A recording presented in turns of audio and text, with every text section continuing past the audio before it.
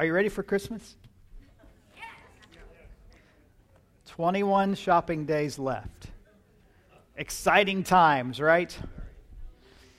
Christmas is a fabulous time. Now, you may have come in today, and we've done this for the last several years, but you see this candle, this wreath on the front, and if you're not from a more liturgical tradition, you might not recognize that. We call that an Advent wreath. Baptists typically aren't liturgical, but I think it's purty. So it's something that we've used for the last several years. And in those kind of ways of looking at worship, the seasons of the year, Advent is a 4-week time. We're actually in the second week of Advent. That's why 2 candles are lit today, and we'll light one each service up until Christmas Eve. But there's a different theme that goes with each week of Advent. And today we want to talk about the theme of expectation. Are you expecting anything in 21 days? Now, husbands, you should be looking at your wives right now and seeing how enthusiastically she's saying yes, right? Are you expecting anything 21 days from now, ladies? Okay, good. We have these different expectations, and a lot of times our expectations are built up. Dare I traipse across that line? Yeah, sure, why not? I'm among friends, right? Now, one place that our expectations are often built up is during, it's been a while since we've had one, political campaigns. Still with me? Yeah. Dare I say that political campaigns are often marked by promises that don't quite ever get kept. Now, I'm an equal opportunity offender, so we're going to go both Democratic and Republican. A few years ago, one of our Republican presidents in a debate said, "Read my lips, no new taxes," right? Turned out not to be the case. Not so long ago, there was another president on the Democratic side that said, "If you like your plan, you can keep your plan." We should move off of politics quickly now, because that's just one area where promises are made and they aren't always kept. I had a really rough night's sleep earlier this week. I woke up at 12:30 and couldn't fall back asleep, and so decided just to go into the living room and turn on the TV. You know what they show at 12:30, 1 o'clock in the morning? Yes, ma'am. You know, there are some remarkable products for sale. I almost completed my Christmas shopping. And I was just about to pick up the phone and dial that number for only $19.95 and make my wife's dreams come true. When at the end of that infomercial, have you gotten there? The words begin to scroll. And they go really fast.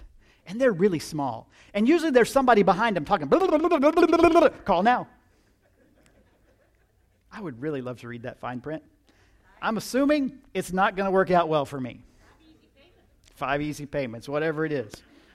And we are confronted, we are offered a lot of promises. We are told to pin our hopes to this. It's the answer to this question. It's the answer to that trouble. And time again, you know as well as I do, we're often disappointed, let down.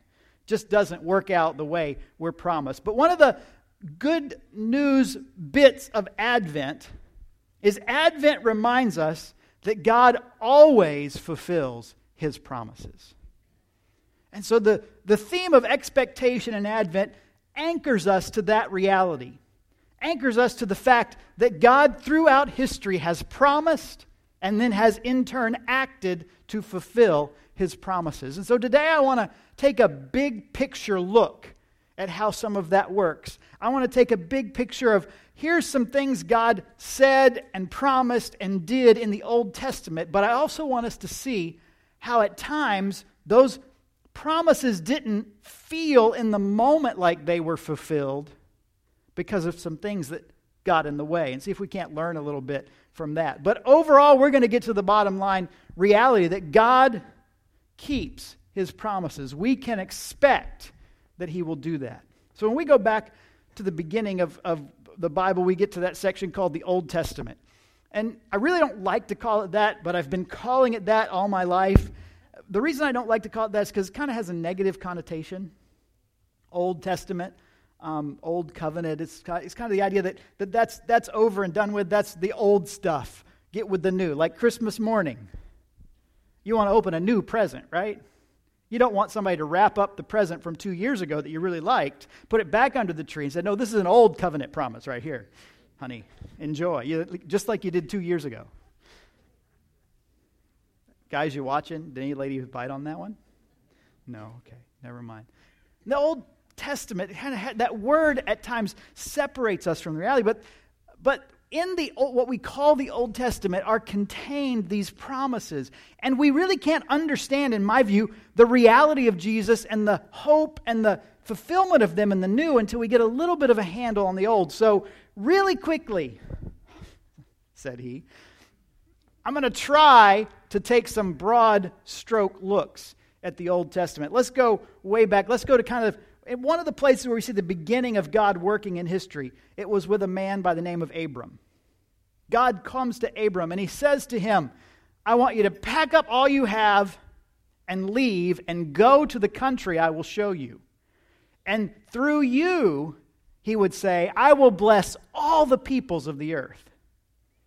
Pretty heady stuff. Could you imagine if someone come to you and made that promise? If God, more particularly, came to you and said, listen, through your life and through your family, I'm going to somehow touch everyone on the face of the earth that ever lives in a positive way. That's pretty heady stuff.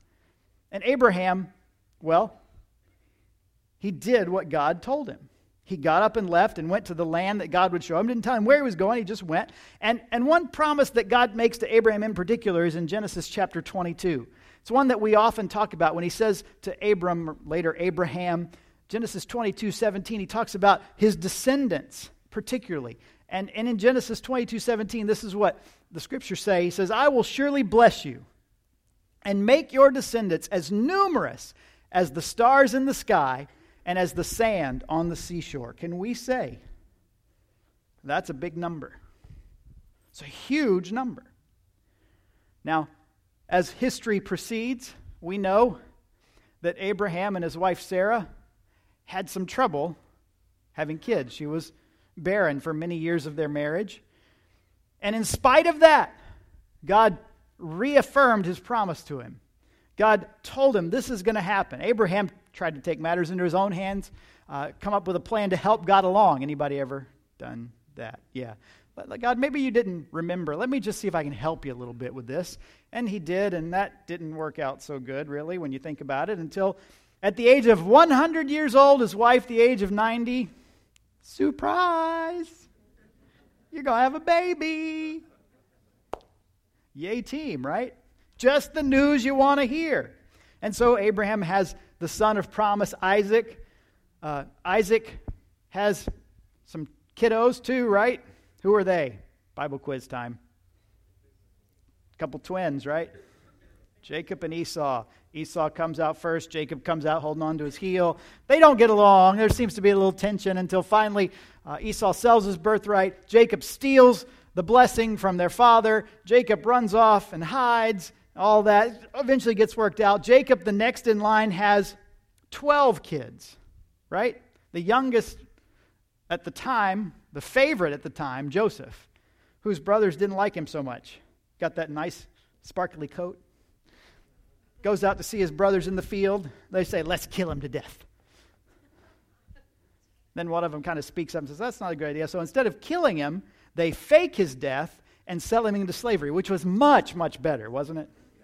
Yeah, really much better. Much better plan. Well, he goes into slavery in Egypt. Through a series of events, rises until he's the second most powerful person in all of Egypt right under Pharaoh.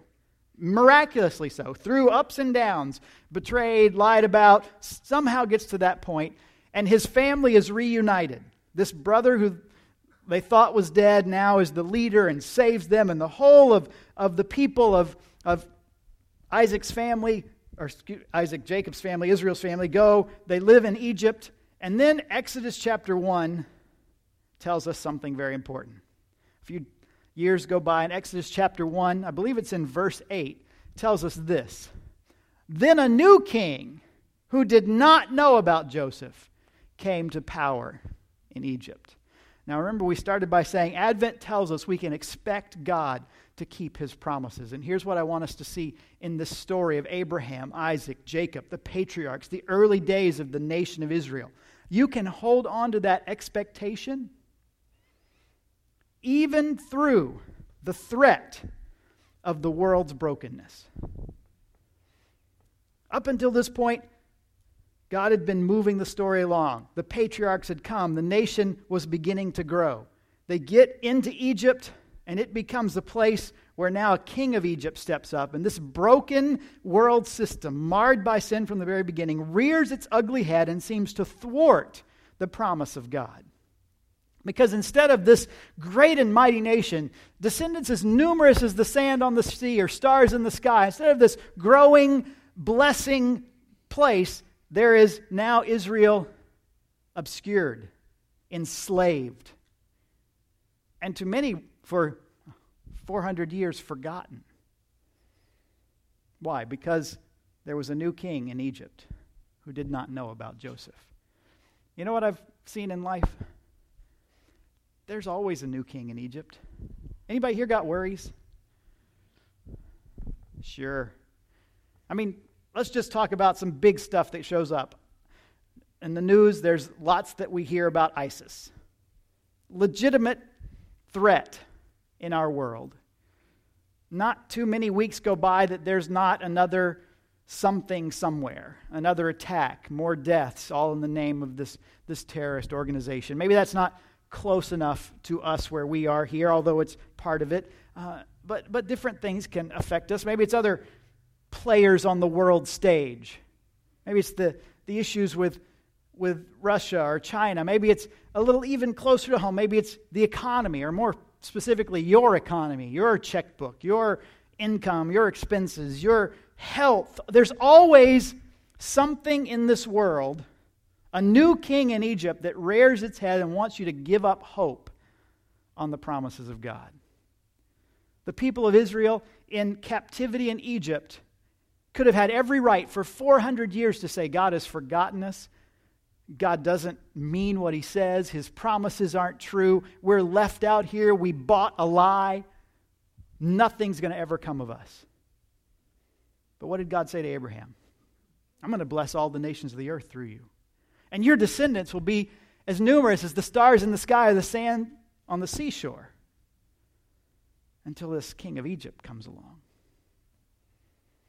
Things come into our lives that seem to thwart the idea that God is truly faithful. And here's what I would encourage you to do. Check the lens you're looking at things with. If you were to talk to Abraham at some point in his life, after God had made these amazing promises, and say, Abraham, how's that working out for you? How many descendants you got, Abraham? Well, there's that oldest son that's really, I've told, not the one with Hagar, and then there's Isaac. So I guess two. Well, is God faithful? That's not a very popular beach, is it? 2 grains of sand. It's not a very bright sky, 2 stars. Even on a cloudy day, you can sometimes see more than 2 stars up there, right? Doesn't look good. How about, well, let's put it in a different way. Christmas is coming. Did you know that? How many of you have kiddos, like little kiddos, under the age of like 12, 13? Like not teenagers. Teenagers is a whole different brood. So some of you tracking with me. You got the little ones. Okay. One popular gift that kids get from time to time, you may not know this, is a bike. Did you know kids outgrow their bikes? Have you seen that? You buy your kid a bike, and they grow so fast. And at some point, you're out there, and maybe you're watching your son or daughter ride their bike, and you see them get on it, and they're frustrated. And they say, oh, that bike is too small. I don't want to ride my bike anymore. I want a new bike. That's like in May when Santa's not coming. It's much different in November, December. Mommy, do you think I could get a new bike? Because I love you. You know, but you see that. And what do you do in your mind? You mark that down, right? You see it. You see the bike's too small. You think to yourself, they love to ride their bike. They're frustrated about their bike. They told you they wanted a new bike in whatever tone of voice they use, and you mark it down. I think I'm going to get them a new bike for Christmas. Well, the next day, after that moment of frustration your sweet little one had, they come home from school, and they know they ask you for a bike, and they run to the house, they open the garage. It's the same old bike. There's not a new bike. Well, that's a shame. You know what? Maybe it's just one day. Mom and Dad maybe had to save a little bit. I'll give them a week. And so they try to forget about it, because a week in kid time is like an eternity. It's like heaven forever and ever, 10,000 years, and we'll still be singing kind of a thing.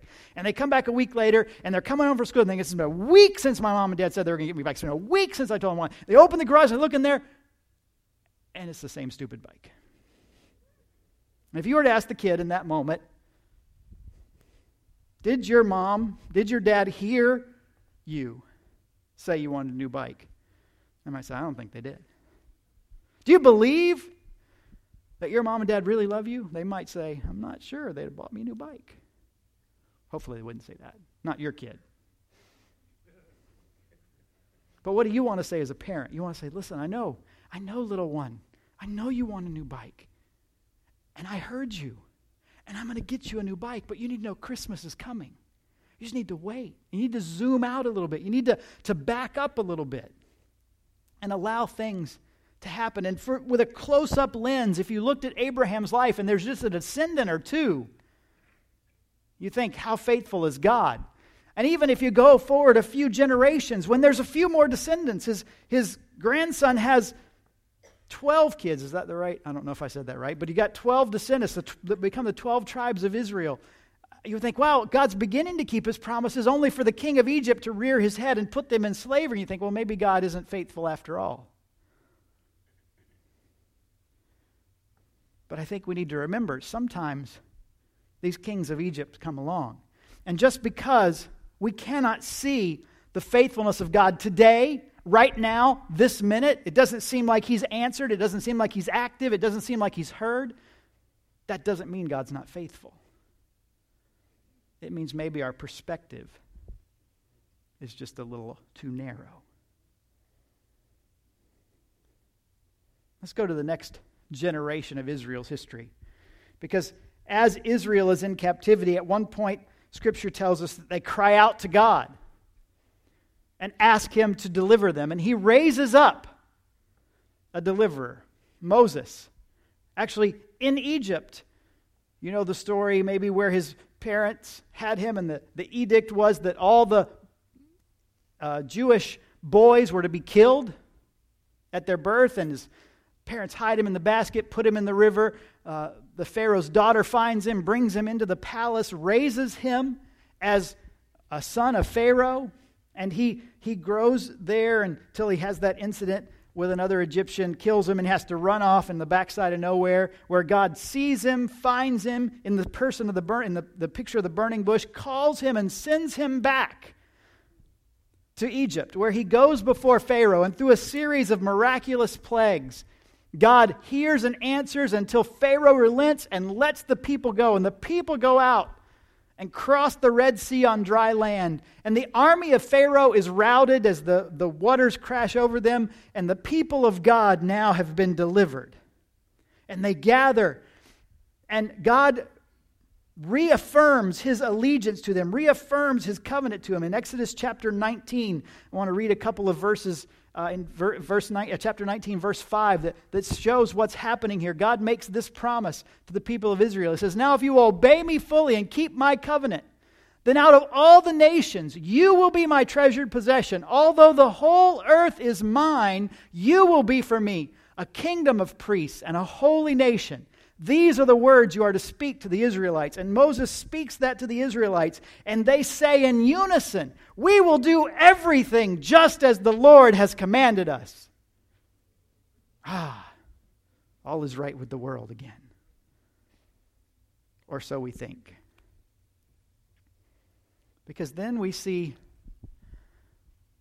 a little bit later, a few generations later actually, and in my view, one of the saddest verses in the Bible. It's in the book of Judges, chapter 2, that shows what happened from a people miraculously delivered from Egypt, provided for miraculously in the desert, established in this promised land miraculously by the hand of God. Now settled, and the leaders, these judges that would kind of lead them through this. In Judges chapter 2, verse 10, it says this: after that whole generation had been gathered to their fathers, another generation grew up who knew neither the Lord nor what he had done for Israel. From one generation to the next. And we say, how could that happen? And then I look in the mirror. And I realize, sometimes the threat isn't on the outside. It's not the king of Egypt out there that seems to get in the way, the evil and the brokenness of our world that gets in the way and somehow makes me not believe in the faithfulness of God. Sometimes I need to deal with the fact, I'm the problem. And sometimes it's my own sinful distractions that try to thwart that expectation and that hope in God that's in me. I know a lot of you use the YouVersion Bible app, right? It's the one that's got the Holy Bible icon. One of the cool features I found a few years ago, and I'm sure some of you use it as well, is the reading plans. There's a whole bunch of reading plans on them. You can read through the Bible. There's also a whole bunch of devotionals that are included in there. All free. It's really remarkable what's in that app. And so maybe like you, maybe it's the first of the year, maybe it's the first of the school year, maybe it's some significant event. You're like, I'm going to start a Bible reading plan. And I set it up in my phone, I set it up in my app so that I know here it is, and it tells me every day, and it just comes up, and I just read through it. I've done my Bible reading. And I'm really excited because I started it, and it's good, and I'm enjoying it. And it's like, this is awesome. I love doing this. This is wonderful. I'm in the Word every day. I'm spending time praying every day. This is great. And then there's that day. Let's call it a Tuesday. That, something comes up. You got to get up early, have an appointment. I don't know what it is, but maybe you oversleep and you wake up and you're like, I'm supposed to do my Bible reading. You know what? It's late. I'm running late. I got to get here. I'll do it later. Anyone? And then later comes, right? Later, like that night. And you're like, I haven't done my Bible reading. Because you got that little email that says you haven't done your Bible reading today. Isn't that nice of them? It's like a Holy Spirit by email. And it comes in and you're like, yeah, you're right. But man, I had to get up so early today. I'm just so tired. Anyone? If I even try to read this, I'm going to fall asleep. You know what? I'll read 2 tomorrow. Oh, exactly.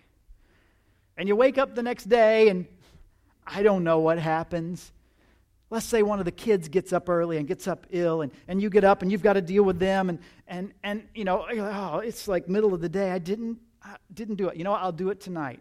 And tonight comes and, you're busy. This happens, homework, who knows what. And you didn't do it tonight. So I'll do 3 tomorrow. I'll do 8 tomorrow. I guess I have to do 30 tomorrow. And you just, after a while, you just forget until you get that email. We noticed you're a little behind on your Bible reading plan. Well, thank you. Life Church, bunch of jerks.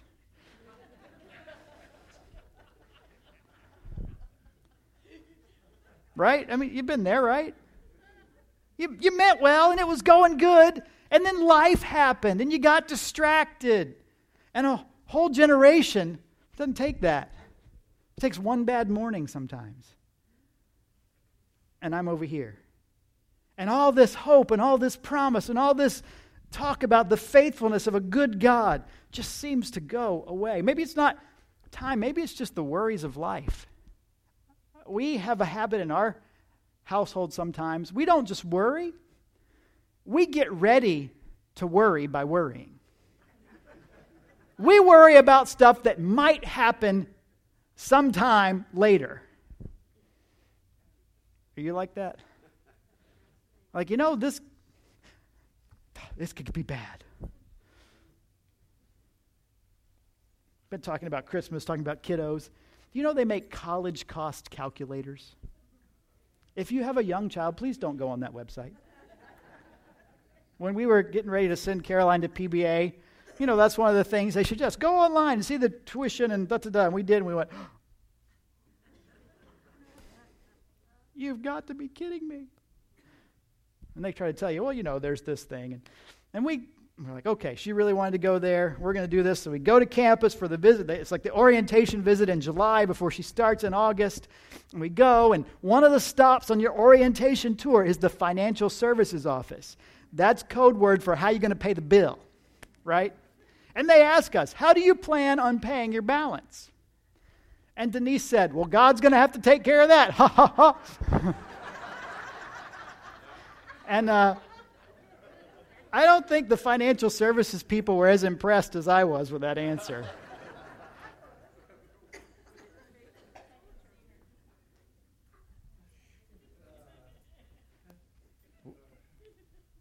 You know, things like that happen, and you can immediately go to, this isn't going to work. How's this going to work? I'm going to stay up late. I'm going to worry about it. I'm thinking about it. How's this going to happen? And that's just one example. Things can come in. It's sometimes our own propensity to be distracted that robs us of that hope, that expectation, that trust in the goodness and faithfulness of God. I love the story of the prodigal son, not because of the prodigal son, but because of the picture of the father. But when you think about that story and the prodigal asks for his inheritance and goes off into the country, you wonder while he's out there and while he's doing all that he's doing, he's the life of the party, he's buying everybody's round at the bar, he's hosting the party, they're having a big time. What do you think the conversation was about in those moments? Here's one thing I bet it wasn't about. I just love my dad. He's so great. I bet it was nothing about that. I bet it was probably the opposite. I bet there were times around that table in those parties that Dad came up and how horrible he was and how much of a taskmaster he was and how strict he was and all the things that this prodigal had against his dad. Because it was a big party and everything was great. But then the money ran out. And with the money gone, you know what else was gone? All those friends. They're gone too. Because you can't buy the rounds anymore and you can't host the party. And you find yourself longing to eat the slop you're feeding the pigs. And what does it tell us? He began to think about. My dad isn't so bad after all. When I think about it, the servants in his house have it better than I do here. Maybe my dad isn't such a meanie. Maybe my dad had some things that he knew better than I. So I'm going to go back and I'm going to plead my case. I'm going to say, Father, I've sinned against heaven and against you. I'm not worthy to be called your son. So if you'll just have me back, even as a servant, I would be honored just to be in your house to serve. Of course, you know the end of the story, right? The dad sees him and welcomes him and doesn't welcome him back as a servant, but restores him to his full place as a son. My son who was dead is now alive. My son who was lost is now found. And in that moment, we see the picture and of the faithfulness of the Father, the extravagant love of the Father that not too long ago the Son denied would even be there. Same thing happens to me and you. We get distracted and we get off, and it's this or it's that or the other. It's the worry. It's the pressures of life. It's the struggles that we face. It's our own tendency to move that way that robs us of seeing the goodness and the faithfulness of our God. Fast forward a little bit in the Old Testament story, or the Hebrew Bible story. And after the judges ruled, the last of the judges was a man named Samuel, who was more than a judge. He was kind of more prophet than judge, really, as some people look at him. And of all the things he did, one of the things that he didn't want to do that he ended up doing was honoring Israel's request to give them a king. God said, Samuel, they haven't rejected you, they've rejected me. And so he anointed Saul as king. Didn't work out so well, as we know. And after Saul, next comes the second king of Israel. The king of promise, the king of hope. The giant killer, David. And God finds this giant killer, anoints him as king, and makes a promise to him. And in 2 Samuel chapter 7, the promise to this king David, verse 16 is this. He tells David, your house and your kingdom will endure forever before me. Your throne will be established forever. Sounds good, doesn't it? Sounded good to Abraham, your descendants as numerous as the stars in the sky. Sounded good to Israel. Everything you have said, we will do as you've commanded. Sounds good to Israel again when David is given this great promise. And so David, a man after God's own heart, in spite of his failings, has the blessing of God, expands the kingdom physically further than it had ever been, and is followed by his son Solomon, who, shall we say, had a woman problem. Hey, woman, it started out really great for Solomon. Whatever you want, I'll give you. Ask for it. And Solomon didn't ask for power, didn't ask for wealth, asked for wisdom. And God says, because you have asked, I'm not only going to give you what you've asked for, I'm going to give you all that other stuff too. And God amazingly blesses Solomon. And then Solomon kind of goes off the rails. At one point, 700 wives and 300 concubines, or 300 wives and 700 concubines. Either way, it's 1,000 ladies.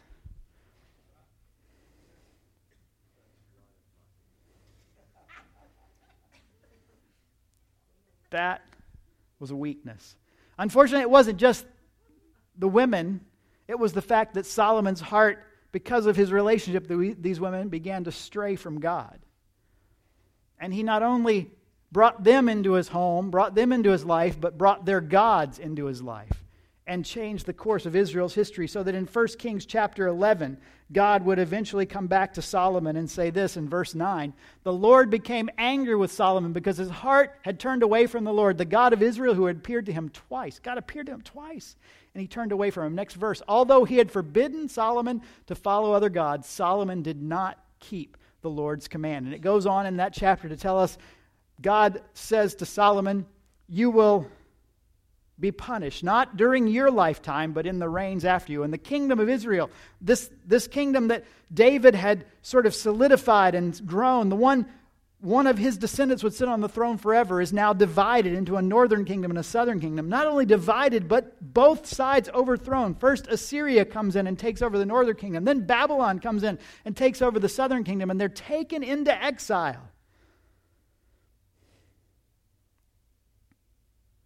Why? Not because they got distracted, but because they just, gave in to temptation. These other gods came along and they offered their sacrifices to them. They got focused on, maybe God isn't as good as he promised to be, or because if he really loved me, why wouldn't he let me do this? And if I want to do this, this looks like fun, and I want to do this. And if, isn't that the Garden of Eden kind of story? They saw it was pleasing to the eye and good for food and desirable for gaining wisdom. Wasn't the temptation, God doesn't want you to be like him, he's keeping something from you? And sometimes we feel the same way. We fall to those temptations and we say things like, I'll never do that again. And then we, along with Britney Spears, have to say, oops, I did it again. I'll never do that again. Sing it with me. No. And that's the story of our lives, isn't it? Oh, I can't believe I did that. I'll never do that again. Oops, I did it again. But I'll never do that again. Oops, I did it again. And that was Israel, and that's me.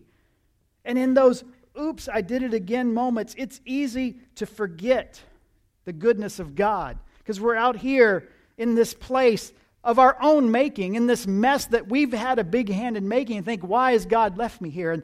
And Israel taken away from their homeland, from the promised land that God delivered, taken away in their mind from the very presence of God that dwelt in the temple in Jerusalem, removed from that. Where is this faithful God? And then we see verses like Isaiah chapter 7, verse 14, where the prophet speaking to the people of Israel would say this, that therefore the Lord himself will give you a sign. The virgin will be with child and will give birth to a son. You will call his name Emmanuel. And a few chapters later in Isaiah 9, verses 6 and 7, the prophet would say this, for unto us a child is born, to us a son is given, and the government will be on his shoulders, and his name will be called Wonderful Counselor, Mighty God, Everlasting Father, the Prince of Peace. And then we come to Matthew 1, verse 18. Now the birth of Jesus took place in this way. See what Matthew says. His mother Mary was pledged to be married to Joseph. But before they came together, she was found to be with child through the Holy Spirit. Hey, that reminds me of something, doesn't it you? Isaiah 7. Next verse tells us this. Because Joseph, her husband, was a righteous man, did not want to expose her to public disgrace, he had in mind to divorce her quietly.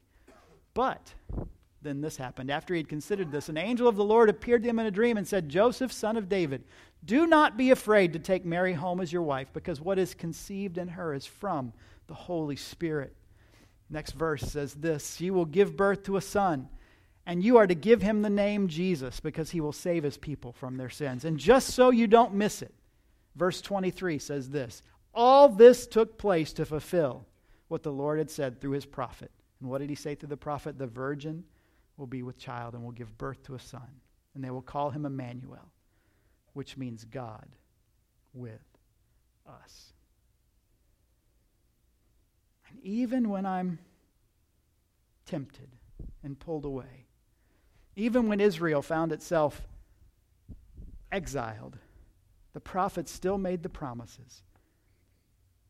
And in a little corner of that world, in an obscure little town just outside Jerusalem, not in an inn, not in a hospital, but in a manger, Mary and Joseph, having been driven there because that was Matthew's father's town, gave birth to Jesus. And Advent happened. And as the writers of history recorded, they wanted you to know, Advent means God keeps his promises. And the beautiful thing about the Advent is not only did it show God kept so many promises, it also shows a little bit maybe God changed the rules. Because when you think about the Old Testament, you think about all the stuff that's in there, even you think about what we went through with these different promises and covenants, there was a lot of if-then to it. Like God said, here's what you need to do. And if you do that, then I will bless you. And as we would expect, being human as we are, being in a broken world as we are, we didn't always keep our if parts of the bargain. It's as if God's faithfulness somehow was linked in some odd way to my obedience. But with Jesus, the rules change a bit. Because no longer is it about what I have to do to somehow appease God. It's not about these rules and regulations. It's not about the rituals that were given in history that had to be kept just so. But it's about the fact God entered history, and in the person of Jesus did what we proved as human beings we could never do. And Advent is the moment where when Jesus comes, he takes upon himself all of that Old Testament burden, all of that law, all of that curse of the law, and takes it to the cross and dies and invites us